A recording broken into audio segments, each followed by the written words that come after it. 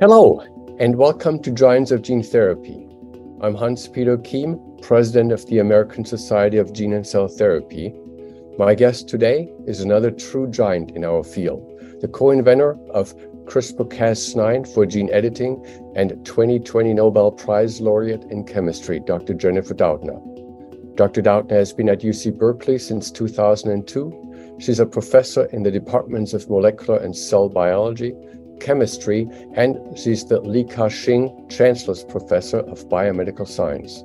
She's also the president and co-founder of the Innovative Genomics Institute and has been a Howard Hughes investigator since 1997. Dr. Doudna has received numerous awards and honors across the world.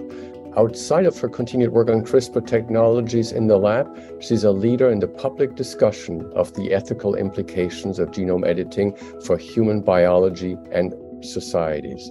She will be a keynote speaker at this year's ASGCT annual meeting in May, talking about CRISPR chemistry and applications in the clinic.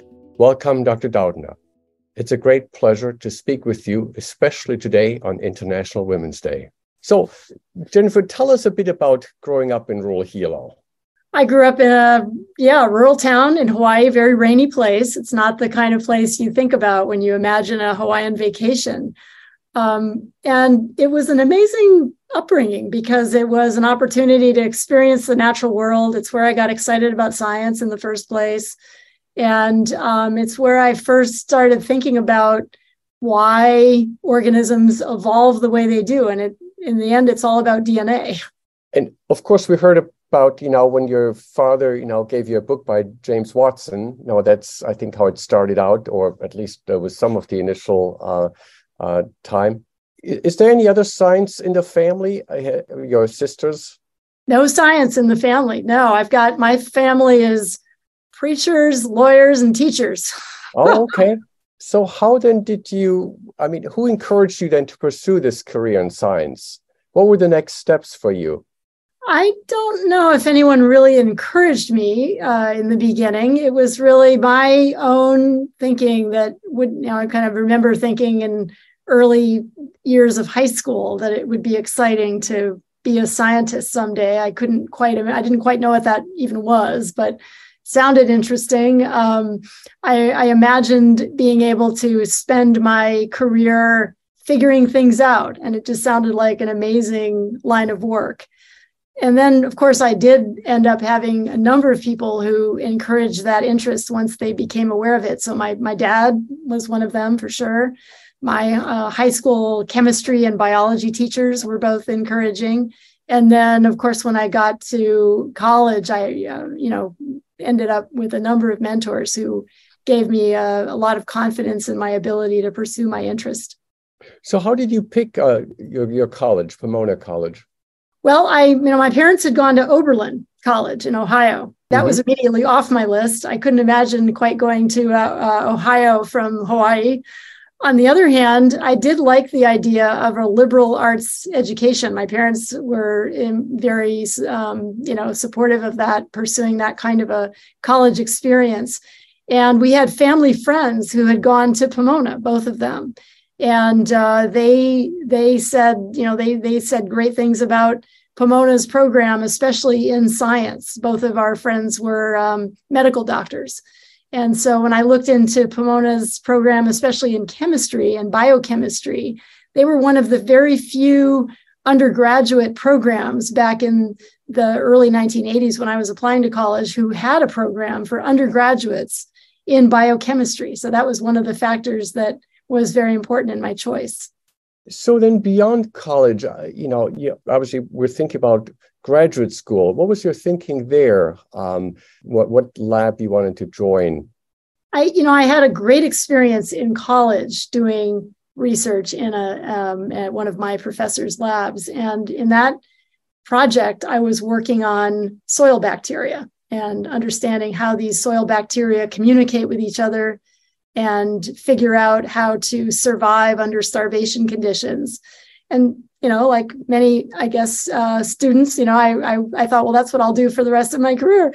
And so I went to graduate school thinking that I wanted to work on some aspect of the chemistry of cell-cell communication. And, but then when I got to graduate school, of course, my eyes were opened to all the other exciting things going on. And I ended up having the great fortune of doing a lab rotation in the lab of Jack Szostak, and his passion for origin of life questions, understanding how RNA molecules might have been involved in the early evolution of life on the planet was so interesting and exciting to me that I dropped everything else, and that's what I wanted to do. That's wonderful. Now, of course, then you also moved for your postdoc. You worked with another Nobel laureate. Right. So, when I was finishing up my graduate work, I felt that at that time, in the project I was working on was focusing on how RNA molecules could have the ability to replicate and how they might have done that in a primordial or RNA type of a world. And at the time, we didn't know anything about the structures of RNA molecules, 3D structures. And in fact, most people thought RNA mostly didn't have 3D structure to it, right? It just was sort of a string-like molecule. And so I ended up, felt like I really wanted to pursue the question of, does RNA, is it capable of assuming a three-dimensional shape? I was working on catalytic RNAs called ribozymes. And so the question was, do these ribozymes have defined 3D shapes analogous to the way that protein enzymes are structured? And so there wasn't anybody working on that at the time. Just there wasn't anybody that I could go to for that kind of training. But I thought, well, if I want to work on that, I should go to the very best RNA biochemistry lab that I can find. And who would be better than Tom Cech? So that's where I went to do my postdoc. Yeah, I was, of course, probably also wonderful being in Colorado. That's also where you met your husband, correct? That's right. Yeah, Jamie Kate was a student in the Boulder, Colorado program at the time. Yeah. So was there a scientific connection then? Was he working on something similar or? Well, not originally, no, but he got very interested in this question of, RNA structure. And we ended up, working together on the crystal structure of this part of the group 1 self-splicing intron called the P4, P6 domain. So we absolutely did have a great scientific collaboration there. Wonderful. So your next step was Yale. And how many years did you spend at Yale? Right. So I got hired at Yale in 94. That's where I started my academic independent career.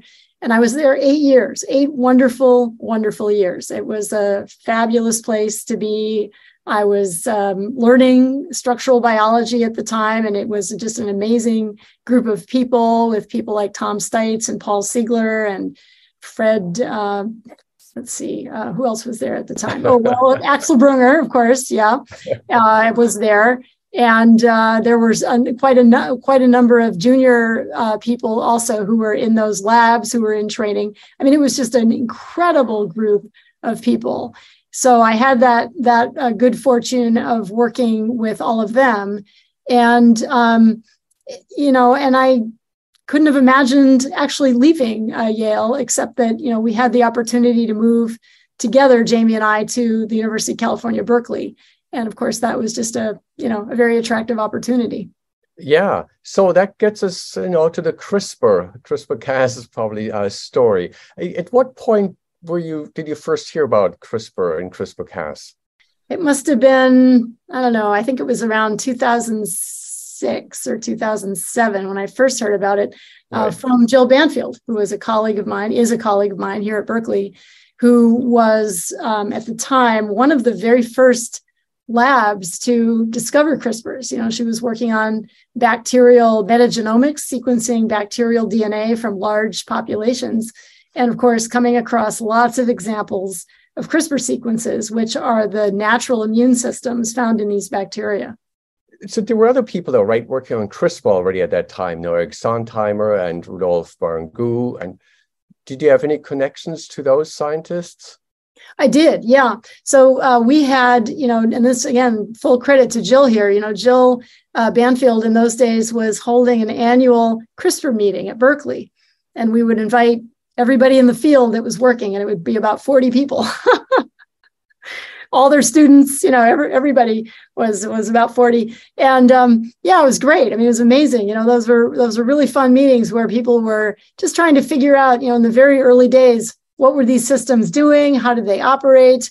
Where were they found naturally? What was the range of functions that they had? All those really fundamental questions.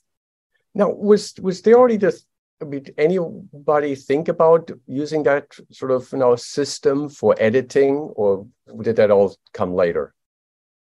Well, I think in those early days, the questions were pretty fundamental. They were really about, what is the biology of these systems and what are they doing in their native hosts. That being said, it was certainly, I think on the minds of a number of us that, there were some very useful proteins in there that could, cut up RNA, cut DNA, that, these kinds of fundamental enzymatic activities could be very useful as tools.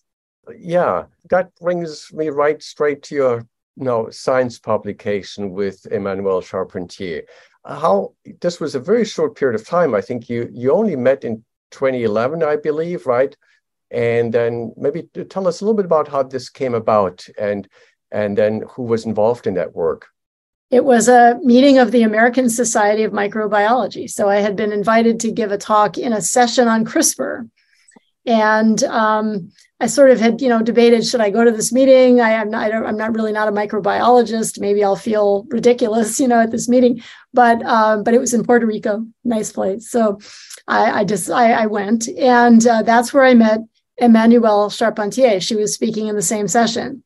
And of course, I knew her name. I had been reading her papers. She had published at the time, certainly one, and maybe have been more than one, but one very prominent paper on CRISPR in which she had been investigating a protein called Cas9 and how it might work in its natural host, bacterium. And so we met at the conference, and we started talking about the possibility of working together to figure out the actual biochemical activity of Cas9, as well as its molecular structure. And that seemed like a project that would be right in the sweet spot of the expertise of both of our labs. Now, she was already in Sweden at that time, right? And then her postdoc was still in Austria. That must have been a very complicated collaboration. How did you manage that? Yeah, thank goodness for the internet. So we had one student, that was Chris Chylinski. It was Emmanuelle's student working in Vienna, Austria.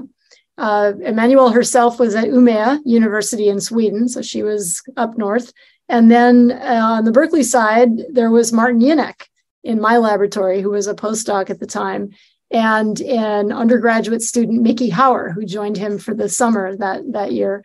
And so that team started working together. In those days, we were using Skype. It was before Zoom was a thing.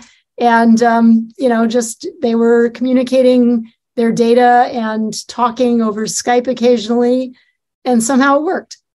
So tell us maybe a little bit about when did you come across, the tracer RNA, that this was so critical? At what stage did you realize, that's it? Well, Emmanuelle's lab had originally discovered the tracer RNA, and they actually did that in collaboration with Jorg Vogel. So with Jorg's lab, they had been doing deep sequencing of RNAs in the bacterium. This host is called Streptococcus pyogenes. It's a human pathogen that has a CRISPR-Cas9 system encoded in its genome. And so they had found that in addition to the CRISPR RNA, which is important for directing Cas9 to a specific DNA sequence for cutting, that the bacterium also had a second RNA that they named tracer that was important for maturation of the CRISPR RNA. In other words, processing it to the right length so that it was functional. And so that was a paper they had published in 2011, and or maybe it was 2010. Anyway, it was right before we met at the conference. And so that was a very important initial starting point for the project, because when we started to do biochemical experiments with Cas9, initially, we weren't able to observe any DNA cleavage activity. And it wasn't until we added the tracer RNA to the mix. So both that sort of made us aware that both the CRISPR and the tracer RNA had to be present with Cas9 to get DNA cutting. Of course, there was some work, I think, being done almost at the same time, or people started out on the East Coast. Was there any communication between Berkeley and the East Coast? No, we didn't. We weren't aware of any of that. I didn't become aware of anything of the work in Boston until late in either 2011 or early 2012. So I'd like to probably skip ahead a little bit. In a recent interview, I heard you say, sort of talk about 4 revolutions. Now, the treatment, off-the-shelf therapeutics, faster diagnostics and drug discovery, and preventive health. Maybe if you could just comment a little bit, your thoughts on these 4 different areas, how you see treatment with CRISPR evolve. Well, I think we're at an extraordinary moment with CRISPR because we're just over 10 years into the technology, and we're in a year when I expect to see the first drug approvals for treating sickle cell disease and thalassemia using CRISPR, which is absolutely amazing. It's incredible to see patients already being impacted in a positive way by the technology. So that's very exciting. I think it's the beginning, really at the very start of what will be possible here. And I think that, to make the technology truly impactful in the future, we have to increasingly be focused on things like how we make it affordable and accessible to people that can benefit from it. And then, of course, how to ensure that as it continues to develop, that it's safe and effective. And that's something, when you talk about off the shelf and certainly making it more available, what are your thoughts there? Because, of course, for example, sickle cell disease, it's mostly in sub-Saharan Africa or low and middle income countries, not in the United States. So how would you envision making it available, more accessible in those countries or in those areas? Well, I think, we can look at examples for other therapeutics and vaccines where there's often a tiered pricing structure for different countries. So that's one thing that we're very keenly interested in. Right now, the Innovative Genomics Institute that I founded in 2015 is actually running a clinical trial of our own on sickle cell disease. And our motivation there is to allow us to really fully develop technical approaches that will help reduce the cost. So, for example, focusing on ways to deliver CRISPR that don't require bone marrow transplantation.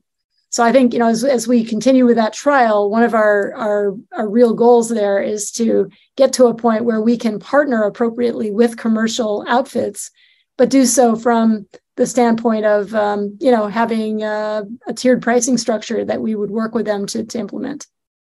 So when you say that we would need a bone marrow transplant, do you envision like an in vivo delivery system? Right.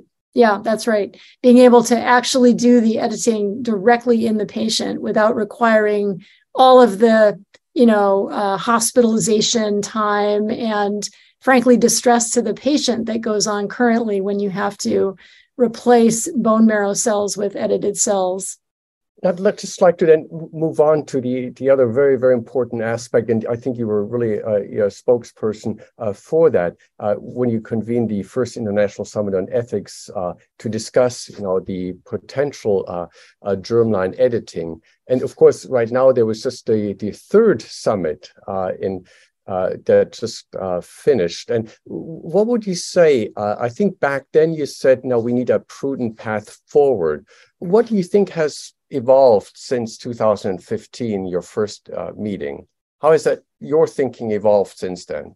Yeah, well, I think my thinking has evolved in the sense that I guess I'm a pragmatist. I feel that we have to figure out a path forward that allows the technology to continue to advance and to have real world positive impact, and do whatever we can to mitigate risk. And I think that really involves, as you just pointed out, having international engagement, making sure that we have scientists globally who are passionate about this and are speaking up about, where the technology is headed and how it should be implemented in the future. My own thinking is, currently is that, I think what we're seeing right now is that the vast majority, if not all of the commercial use of CRISPR today in humans is for somatic cell editing, meaning editing that's affecting one individual without making heritable changes in people. Will that change in the future? I mean, it could, but I do think that, the real impact clinically for CRISPR, at least in the coming years, is going to be that type of somatic cell editing. Right. We all heard about in 2018, and I think you were one of the people speaking with Zhuangque at that time. And do you think something like this can happen again?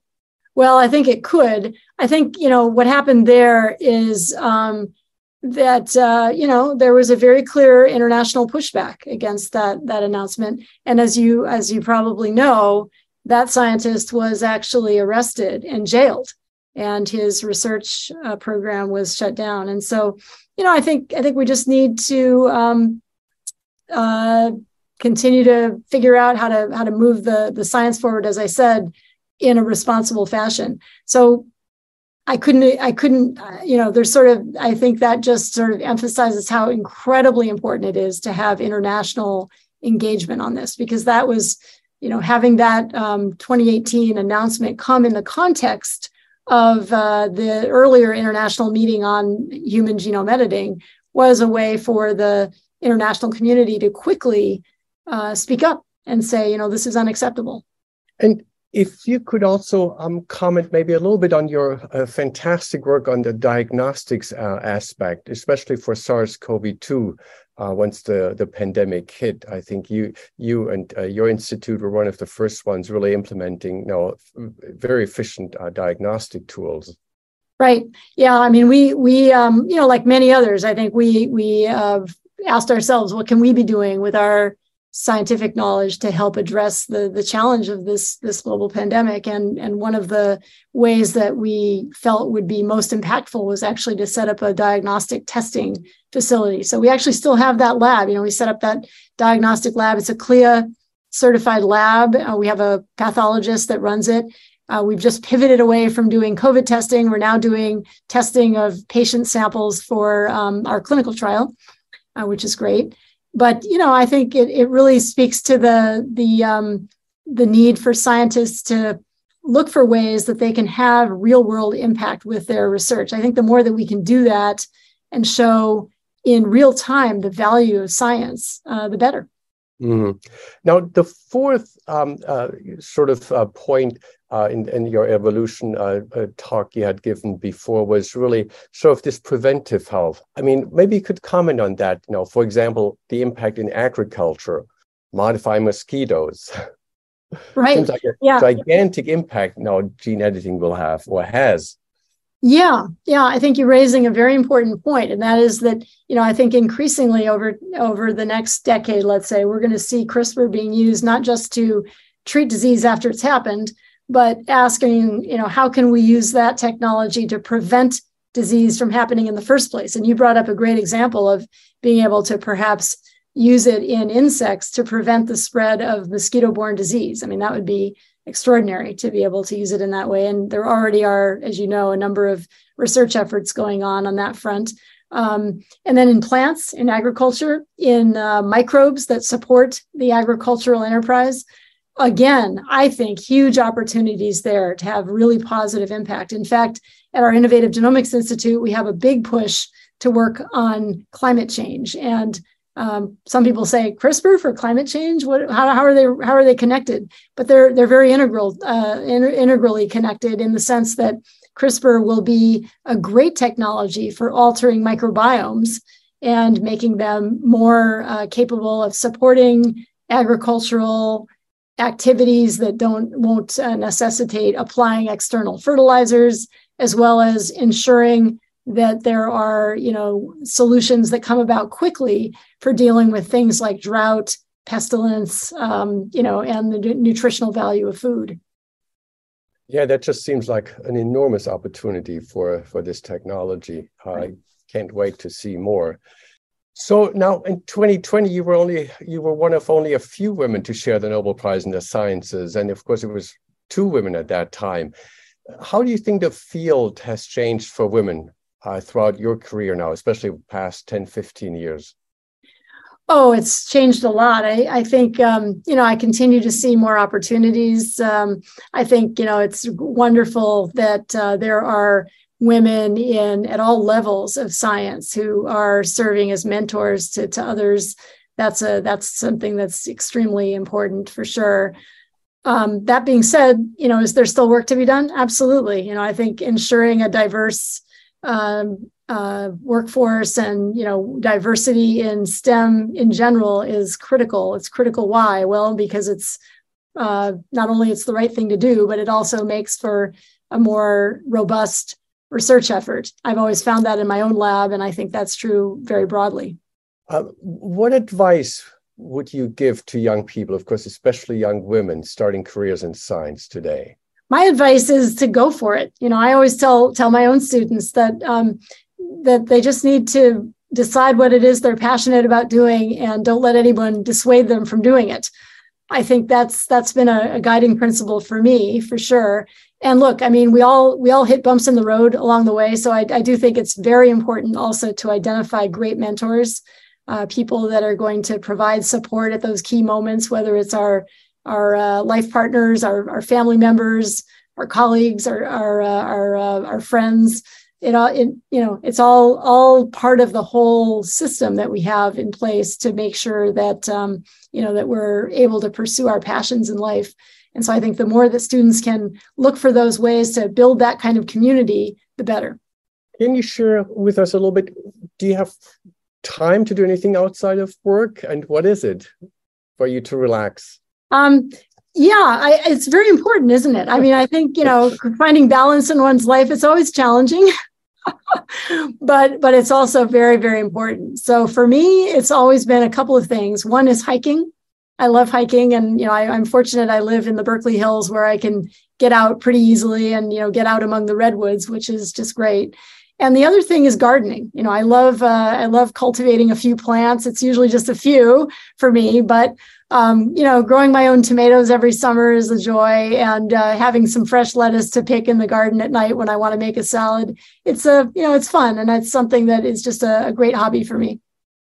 Oh, this is wonderful. I didn't know about that. I was going to ask you, is there one thing most people don't know about you?